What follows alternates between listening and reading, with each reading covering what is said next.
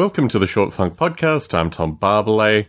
I, by chance, listened to a Short Funk recording I made probably about a year ago, maybe 9 months, that kind of time frame, where I talked very critically associated with these podcasts that collect money, make money, how they're just basically bringing the whole phenomena down, that really there's no benefit in these kind of podcasts, and they're doing damage to a community that I feel very passionately about. Over the past couple of weeks, I've been working later, worked over last weekend, got a bunch of work-related stuff that I'm working on currently. I thought to myself, what makes me a podcaster?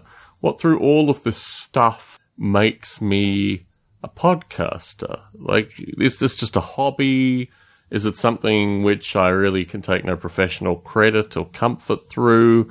Is this just something that I do?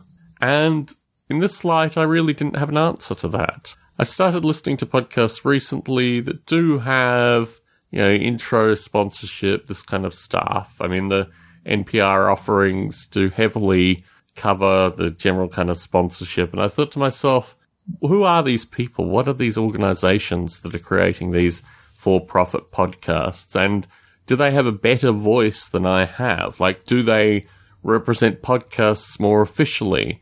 I recently joined the Internet Creators Guild, which seems to be all about people that are making money doing YouTube videos primarily. I thought to myself, I make a reasonable income at Netflix. I can't complain.